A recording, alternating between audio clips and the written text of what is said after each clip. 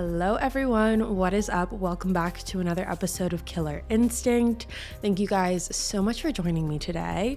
If you're new here, hi, my name is Savannah and I'm your host of Killer Instinct. Before we get started, make sure you go ahead and hit that subscribe button. That way you never miss an episode. We post weekly here on the podcast every Wednesday, as well as every Wednesday on YouTube as well, and you're not going to want to miss it.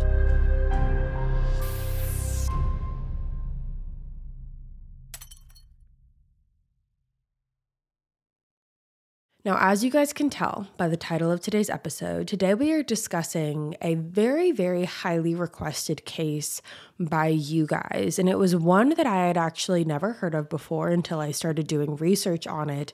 And that is the murder of Bill McGuire, otherwise known as the Suitcase murders. This is a really, really wild case and one that has some differing opinions towards the end of it. So I'm really excited to hear what you guys have to say about it. So with that being said, let's jump right on into it today. So Bill McGuire was born on September 21st, 1964 to his parents, William and Ruth, in the Bronx, New York. He was one of several siblings and went to high school in Vernon, New Jersey. And right after graduating high school, Bill went on to enlist in the Navy, where he spent the next 2 years. After returning from the Navy, Bill had decided to go back to school to study computer programming, and in order to help him finance his way through going back to school, Bill also got a part-time job on the side, being a waiter at a local restaurant. And it was while having his job at the restaurant that he also met another waitress there, and that would be a woman named Melanie. So who is Melanie? Melanie was born on October 8th of 1972 in Ridgewood, New Jersey to her mother, Linda. Shortly after Melanie was born, Linda went on to marry a man named Michael Caporero, who became Melanie's stepfather. And because Melanie's biological father really wasn't in the picture, Michael really raised Melanie like she was his own. Melanie also had a brother, and together the four of them lived in Middletown Township, which is located in New Jersey. Melanie attended Middletown High School, and after graduating from there, she enrolled in Rutgers University and double majored in math and psychology before graduating in 1994, which was the same year that she met Bill. Now, after graduating from Rutgers, Melanie went on to enroll in nursing school. And in order to help herself finance her way through nursing school, that is when she got the job at the restaurant being a waitress. So that is something that both Melanie and Bill had in common. They were both just kind of using this waitressing gig as a way to earn extra money on the side to help pave their way through school. Now, something about Melanie is she is extremely intelligent. She ended up graduating second in her class from what's now known as the Rarity Bay Medical Center in 1997. But like I mentioned, prior to that in 1994 is when she met Bill. And when Bill and Melanie first met, the two of them hit it off right away. The chemistry was almost undeniable, and that's what everyone at the restaurant said. Everyone who saw the two of them together just knew that there was an immediate attraction, and they really gravitated towards each other from the very beginning. So then in 1999, Bill and Melanie actually ended up getting married, and it was that same year in 1999 that Melanie landed her dream career, being a nurse at a fertility clinic. Melanie was completely loved and adored by her coworkers. She was an incredible addition to their team. She was said to be very professional, but very loving and caring, and she was really responsible, and she just knew what she was doing. So she got that job in 1999, and around that time as well, Bill also landed his job as a computer programmer. So both Bill and Melanie not only were embarking on this new chapter of being married, but they were also embarking on their individual chapters of having these new careers that they had been working for so long. About a year after they got married in the year 2000 is when Bill and Melanie welcomed their first son, and 2 years later, they had their second son as well. Now, at the time that they had their second son, they had been living in Woodbridge Township, which is in New Jersey, and they had an apartment there, but Melanie and Bill decided that they needed somewhere with more space now that they had 2 kids and they wanted a place to grow and expand their family. So they decided that the best thing to do was to move into an actual house in Warren County, which is also in New Jersey, but it's about an hour and 15 minutes away from Woodbridge Township. So at this point in the timeline, we're talking spring of 2004. Melanie and Bill actually closed on their dream house on April 28th of the year 2004. And this was a really, really big milestone for their family.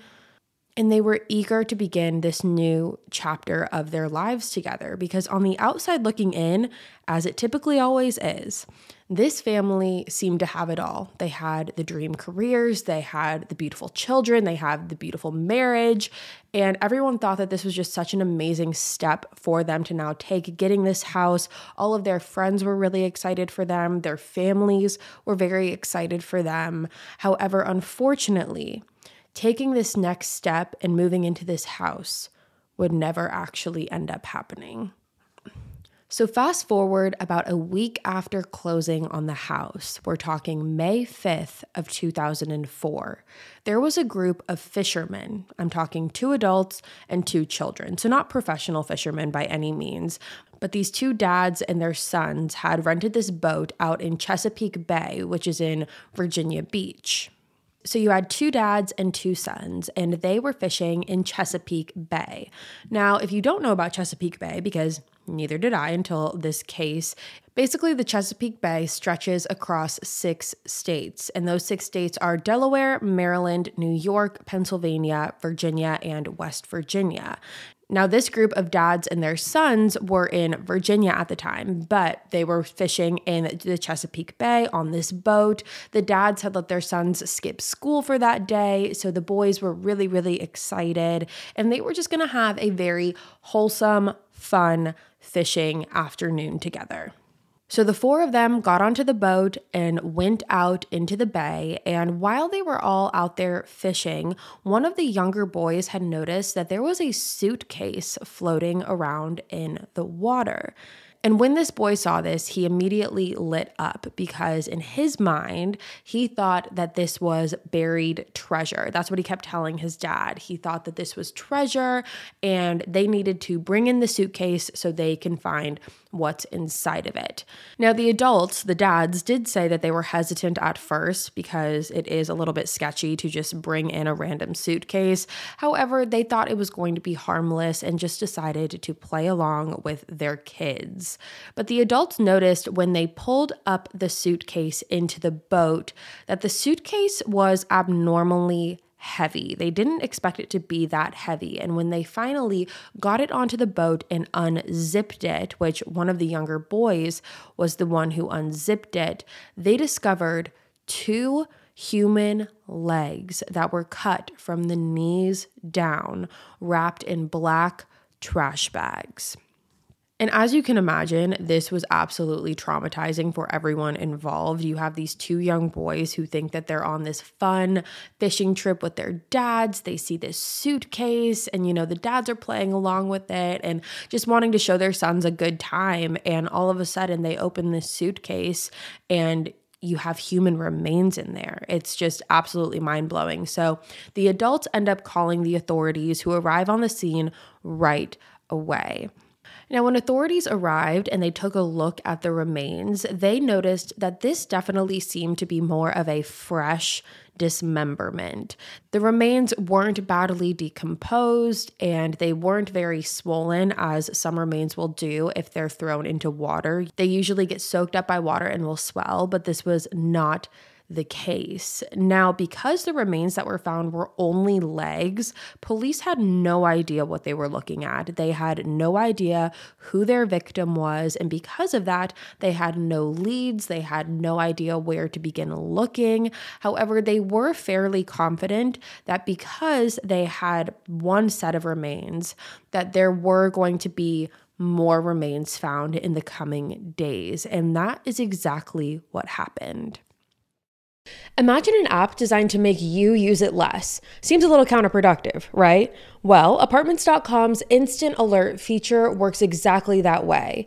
Instead of scanning rental listings a million times a day, simply set and forget your search to whatever you're looking for in a place and let Apartments.com do the rest. From pet-friendly apartments to balconies to in-unit ACs, Apartments.com's powerful search tools let you know when the perfect combination of features you're seeking is listed. So you don't have to power through rental descriptions one by one.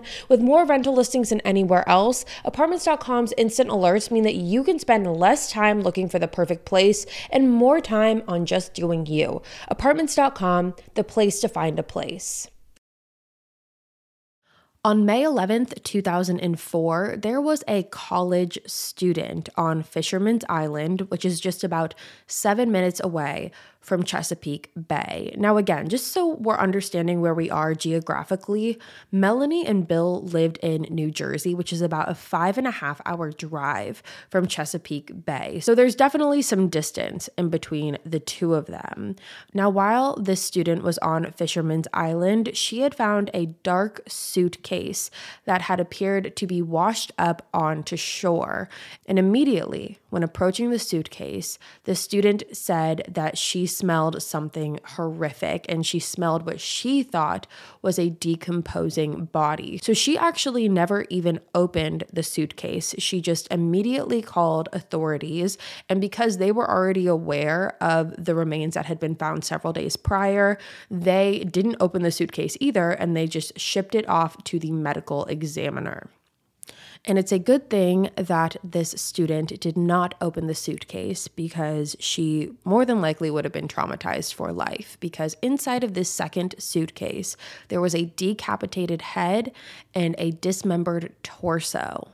The medical examiner was able to conclude that the torso had 2 bullet wounds and the head also had 1 bullet wound as well. Then, several days later, on May 16th, 2004, the third and final suitcase was found. Again, this suitcase was found very close to where the first suitcase was discovered, in the Chesapeake Bay near the bridge. And in this third suitcase were the dismembered arms of the victim. Now, at this point, even though police did not have a proper ID, they had no idea who exactly their victim was, they were able to put together a composite sketch of what the victim looked like, because they did have the decapitated head. And once they were able to put together the composite sketch, they released it to the public on May 21st, 2004. So again, just looking at this timeline, May 5th was the day that the first suitcase was found, and May 21st is the day that all suitcases had been recovered and the composite sketch had been released.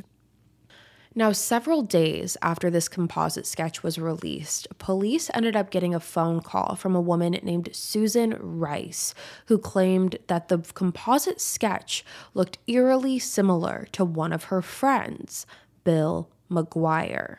Susan's husband was actually very, very good friends with Bill, and once this composite sketch was released, Susan had approached her husband and said, "This looks like Bill." And of course, when you're seeing it on TV, in the media, her husband's first response was to say, "That's not Bill. Why would that be Bill?" However, after trying to get in contact with Bill and not getting an answer, Susan decided that the best thing to do was to just tell police what they thought, which was that the composite sketch resembled very closely to their friend Bill McGuire. Now, once police got that tip from Susan, they were actually able to confirm through fingerprints that the man in the suitcase was, in fact, Bill McGuire. And once they were able to confirm Bill's identity is when they contacted Melanie and let her know that they had recovered his body. Now, according to Melanie, she said that when the police broke the news to her, she, quote, burst into tears and probably sobbed for about an hour or so. "All I remember is my mother holding me," end quote. So that is what she remembers happening that day. Now, once his identity was confirmed, the investigation was actually fairly quickly turned over from the Virginia Police Department to the New Jersey Police Department. So you might be sitting there asking yourself, how did we get here? How did we get to Melanie and Bill signing on their dream house on April 28th to just about a week later, his dismembered remains being discovered in the Chesapeake Bay? And it's a very valid question, and it's a question that police had from the very beginning. How did we get here? Because from police's standpoint, they never even knew that Bill was missing. Bill was last seen on the night of April 28th, the day that he closed with Melanie on his house. That was the last day that anyone had seen Bill. And so from April 28th all the way to May 21st, when the composite sketch was released, there was never a missing persons report made for Bill. No one called in to report him missing, so police never even knew to look for Bill because no one seemed to be concerned that he was gone. Now, the only person that seemed to have the slightest bit of concern about Bill's whereabouts was his older sister, Cindy. Now, Cindy had called around to some of Bill's friends after she hadn't been able to get in hold of him for several weeks. She had spoken to Susan Rice, who again was one of John's good friends, and she had also spoken to Melanie, who gave her a very interesting story in regards to the last time that she saw Bill. According to Melanie, she claimed that on the 28th of April, her and Bill had gotten into a massive argument that resulted in Bill being physically abusive towards her. And then after the argument was over, Bill stormed out of the house and he hadn't been back since. According to Melanie, she claimed that the argument was over living locations. She said that Bill mentioned that he wanted to move to Virginia because he had friends in Virginia, he loved Virginia, and Melanie wanted to stay in New Jersey because they had just signed on for this amazing house and she was really excited about it. She had family in New Jersey. She didn't think it was very practical for them to now up and move to Virginia all of a sudden. Both of them had their jobs in New Jersey. It just didn't make a whole lot of sense. And Melanie said that when she explained this to Bill, he got increasingly angry. And Melanie claimed that Bill then shoved a dryer sheet into her mouth, pushed her up against the wall, and slapped her across the face. Melanie said that after that had happened, Melanie reached and grabbed for their youngest son and ran into the bathroom and locked the door. Melanie then claimed that while she was in the bathroom, Bill was banging on the door, saying that he was going to leave and never come back, and that his kids were going to grow up without a father, and it was going to be all Melanie's fault. And that is when he stormed out of the house, and Melanie had not seen nor heard from him since. Now, according to Melanie, she claimed that these types of arguments between her and Bill happened fairly frequently, so she learned not to really take anything that Bill said super seriously. So when Bill walked out and said that he was never going to come back and that his kids were going to grow up without a father, she didn't really take that to heart because he had said those kinds of things in the past and he always came back before. So she thought this time was going to be no different.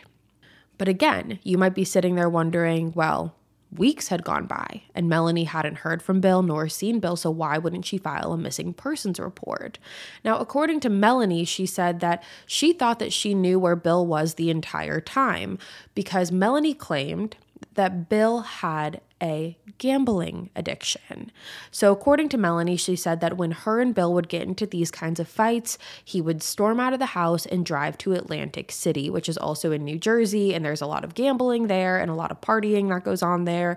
And so every time that those fights would occur between the two of them, Bill oftentimes would just go to Atlantic City for a little bit and cool off before he came back. And that's exactly what Melanie claimed she thought he was doing this time as well. Now, according to Melanie, another big reason that she did not file the missing persons report was because she was planning on divorcing Bill after this. She claimed that several days after the fight ensued, she had gone to a divorce attorney and sat down with the divorce attorney to talk to them. And according to Melanie, the divorce attorney actually advised her not to go and file a missing persons report. Not really sure the exact reasoning behind that, but that is what Melanie claims the attorney advised her. And not only that, Melanie claims that the day that Bill walked out of the house, the day after that, she had gone to file a restraining order against Bill. So in Melanie's mind, she was explaining to Cindy, as well as this is exactly what she explained to the police when they sat down to talk to her as well. She told them that whole story. She claimed that she was done with the marriage, so in her mind, it wasn't really a thought to file a missing persons report. She didn't really see the reason because she was over it. She didn't really want anything to do with Bill anymore. She was over the marriage and she wanted to move on. Now, obviously, you could make the counter argument of, but still, like that's still your husband at the end of the day. And wouldn't you be a little bit concerned or worried? And that's exactly the standpoint that the police took in this. However, these allegations of abuse were actually not the hardest thing in the world to believe, because it wouldn't be the first time that Bill would be accused of something like this. Now, something that I didn't see in a lot of the reports that I read, which was actually a little shocking that I didn't see this, was that Bill had actually been married once before. He was married to a woman named Marcy Polk, and Marcy and Bill had actually met when they were in high school. So they were high school sweethearts, and then shortly after they graduated high school, the two of them got married. Now, the timeline of all of this is very confusing. All the reports pretty much say something different. However, the one consistency in those reports is that Melanie and Marcy kind of overlapped with Bill, meaning that Bill had an affair with Melanie while he was still married to Marcy. And according to Marcy, she claimed that when she found out about Melanie, because she did find out about the affair while they were still together, she confronted Melanie and told her that the two of them should confront Bill together, and they did do that. However, Melanie, at the end of the day, was still very interested in continuing to pursue a relationship with Bill. So Marcy claimed that once she realized that that was the direction that this quote-unquote confrontation was going in, she basically just wiped her hands of Bill right then and there. In regards to Melanie, Marcy actually claimed that she told her, quote, good luck, and that it probably wasn't the first time he was cheating on me, end quote. Now, Marcy actually did file a restraining order towards Bill as well in 1995, claiming physical and emotional abuse after Bill had allegedly thrown rocks through her window one night. So again, this wasn't the first time that Bill had been accused of some sort of physical or mental abuse before. So it wasn't like this allegation was coming out of thin air, and Melanie knew that. Melanie was very aware of the past relationship that Bill had had with Marcy and all of the struggles that came along with it. Now, I mentioned earlier how Melanie claimed that she was completely distraught when she heard that Bill's remains were recovered. However, according to authorities, they claim that the situation was quite the opposite. When giving Melanie the news about Bill, authorities claimed that she never asked any questions, nor did she seem concerned that he died. Authorities remembered Melanie never even asked how he died, and that was something that stood out to them from the very beginning, because you would think, let's say that even if you are getting a divorce, even if you are wiping your hands of this man and you are done with him, this is still the father of your children. Wouldn't you be a little bit concerned or question what had gone on just a little bit? That was what the authorities were thinking. Then 4 days after Melanie had been notified about Bill's death, she actually went ahead and filed for divorce against him. Now, that definitely raised a little bit of a red flag for police because they thought it was just very soon.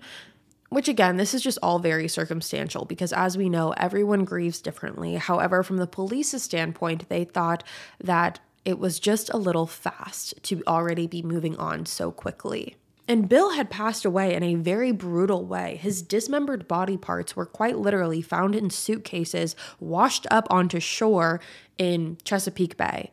And you would think that that alone would create many questions or concerns, or how did this happen? Why did this happen? But Melanie really didn't even blink about it. And so authorities ended up bringing Melanie in, not for an interrogation, just because they wanted to get some backstory as to the last time she saw Bill, what was going on, if he had said anything to her that could have implicated that he was in trouble or someone was after him, just if there was any piece of information that he had let her in on, because after all, she was his wife. Now, when Melanie walked into the police department to speak to authorities, she actually brought 2 attorneys with her, which again, police thought was a little strange just because this wasn't an interrogation. They were just asking her some, follow-up questions. However, it was in this meeting that Melanie did confirm that the suitcases that Bill's remains were recovered in did in fact belong to them, which automatically struck police as odd because they're listening to Melanie talk about this heated argument, this screaming match, and then Bill storms out. Nowhere in the story does she say he stormed out and he took these 3 suitcases with him. She just says that he was so full of rage, so full of anger, and he stormed out of the house and didn't look back. Now, it was also in this meeting that Melanie brought up questions about Bill's car. She had asked police if they had recovered the car, which police told her that they had not recovered the car yet. However, they were actively searching for it. Now, during this conversation, Melanie suggested to authorities that they should look for the car in Atlantic City because Bill had a habit of going out to Atlantic City and gambling after they would get into these arguments. So police go out to Atlantic City and search for the car, and lo and behold, they found it.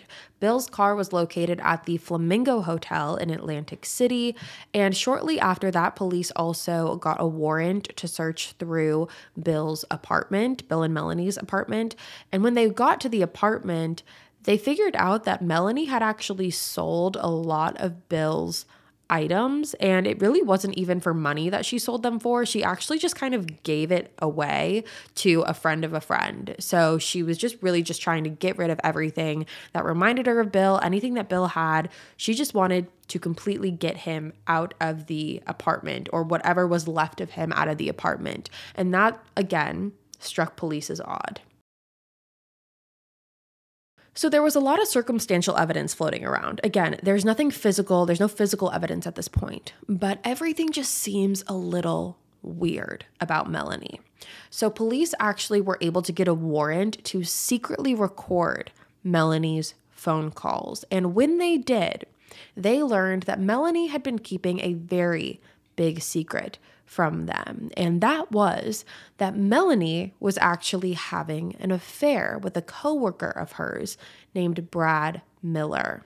Now, Brad worked as a doctor at the fertility clinic that Melanie worked at, and the affair had began when Melanie was pregnant with her and Bill's second son. So this affair had been going on for several years, and when police looked through the messages between Melanie and Brad, they saw that Brad was telling Melanie that she should leave Bill and be with him instead. And when they saw this, it really gave police the one thing that they were looking for, that one missing puzzle piece, which was motive. If Melanie wanted to end her marriage with Bill and start a new relationship and a new life with Brad, that definitely gave her a motive. So police ended up recording 500 phone calls, 500 over a 40-day span. And a lot of those calls were from Melanie to Brad, but also some of those calls were from Melanie to her stepfather, Michael. Now, there is one call that if I can find, I will play it for you. If I can find the link for it, I will play it right here. How you doing? I spoke to, what's his name, about shipping? Alex? I didn't want to say name. Do you understand what I'm saying? Essentially, in this call, you can tell that Melanie and her stepfather are kind of beating around the bush about something, or almost kind of using like their own secret language. They're not naming names of certain people, and they're making it clear that they're not naming names. They're saying things like, do you understand what I'm saying? Or you understand what I mean? But they're not really laying out exactly what they mean. So there's a lot of secret hidden messages within these phone calls. So another piece of the puzzle in this case was figuring out where the murder weapon came from, because obviously police knew that Bill had been shot several times. So they knew that they were looking for a gun, and they had checked all the records for gun purchases in New Jersey around the time that Bill had last been seen. However, they came up with nothing. So police decided to expand their search, and they looked in the surrounding states of New Jersey, one of which is Pennsylvania. And when doing this, they discovered that only 2 days before Bill was last seen, so on April 26th, Melanie had purchased a gun in Pennsylvania. But of course, Melanie had a reason for this.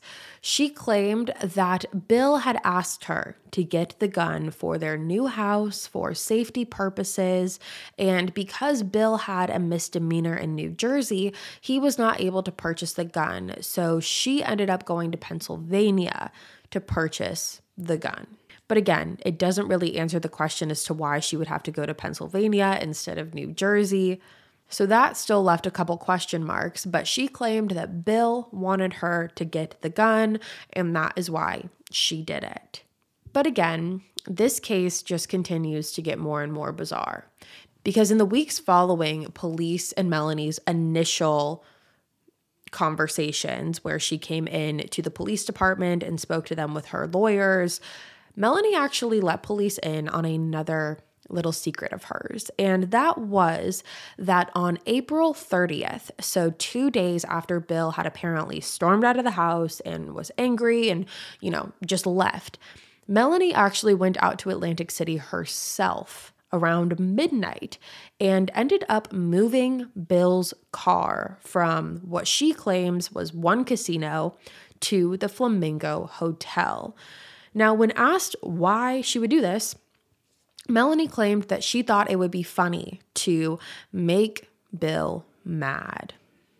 She said that this was something that she did quite often. This wasn't the first time that she did it, and she just kind of did it to get a rise out of him.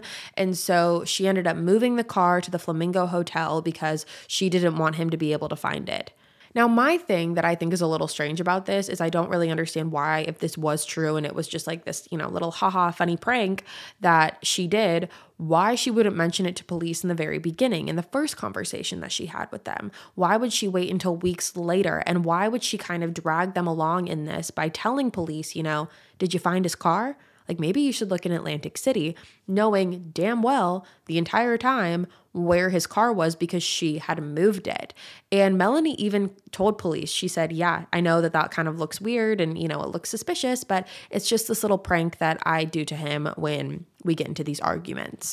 But of course, the circumstantial evidence does not stop there, because in the days following Bill's disappearance, when he walked out of the house, police looked at toll footage, and they were able to see that in the days following Bill's disappearance, Melanie had made a trip to Delaware, and they were able to confirm that through her Easy Pass, which is, again, kind of strange. She went there in the very, very early hours of the morning. She drove down to Delaware, and this was weird to police up until they realized that if you were driving from New Jersey to Chesapeake Bay, you have to go through Delaware. But of course, Melanie had a reason. She said that the reason that she went to Delaware so early in the morning, in the days after Bill had walked out of the house, is because she was going furniture shopping, and she wanted to go to Delaware herself because she wouldn't have to pay sales tax on the furniture in Delaware. But weirdly enough, when police contacted Easy Pass to get more information about Melanie going through the tolls, they found out that Melanie, as well as an unidentified man, had contacted Easy Pass on 2 separate occasions, trying to get the 90-cent charge off of the Easy Pass and basically wiped from the history on the Easy Pass. That way it wouldn't be able to be traced. And if all of that was not enough, police also discovered that there was a towel found in one of the suitcases that contained Bill's dismembered remains. And that towel was actually the same exact towel that was used at Melanie's workplace at the fertility clinic. There were also green fibers found in one of the bullets in Bill's chest that matched identically to the green fibers that were on Melanie and Bill's green couch. So due to the overwhelming amount of evidence against her, on June 2nd, 2005, Melanie was arrested after dropping her children off at school, and she was taken to the Middlesex County Adult Correctional Center on charges of first-degree murder. She was held on a $750,000 bail, which today equates to about $1.04 million, and she was actually able to make her bail. She hired 3 attorneys and pled not guilty to all of the charges filed against her. However, before her trial, she was actually sent back to jail twice more, once in October 2005, as well as once in October of 2006. However, again, she made bail both times on those as well. I wasn't able to figure out who was paying for her bail each time or who paid it for her. However, each time she was able to make that bail. Now, the trial for Bill's murder didn't actually begin until March 5th of 2007. The prosecution took the stance that Melanie had murdered her husband in cold blood in order to start a new life with the man she was having an affair with, Brad. However, the defense painted a very different picture. They claimed that Melanie was completely innocent and that Bill had become increasingly abusive over the years and that he had an alleged gambling addiction and that he actually owed money to someone or had gotten involved in the wrong crowd. And because of that, that is why he was murdered. So basically saying that due to his gambling addiction, he either owed money to the wrong person, got involved with the wrong type of people, and those were the people that ended his life. Now, during the trial, there were other pieces of extremely incriminating evidence that did not help Melanie's case. During the trial, it was revealed that inside of Bill's car, there was a syringe as well as a drug called chloral hydrate. Now, who would have access to a syringe and a prescription drug like that? It's not super far-fetched to think a nurse would. Now, chloral hydrate is known as a knockout drug, and police were able to tell that the chloral hydrate was purchased the day that Bill had apparently gone missing.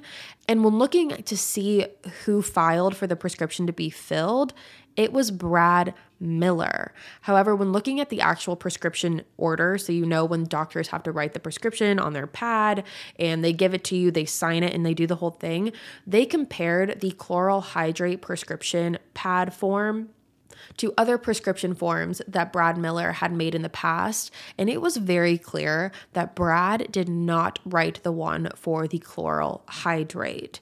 Now, the person that the prescription was actually made for was actually a patient of Brad Miller, and she took the stand and she claimed that she never got prescribed the chloral hydrate and that she had never even been to the Walgreens where the prescription was filled. And the prescription was filled at 8:32 a.m. on April 28th, 2004, the last day that Bill was ever seen. And the Walgreens that filled that prescription was actually only 8 minutes away from Melanie's son's daycare facility. So the prosecution was theorizing that Melanie had dropped her kids off at daycare and then drove over to the Walgreens where she filled and then picked up the prescription of the chloral hydrate.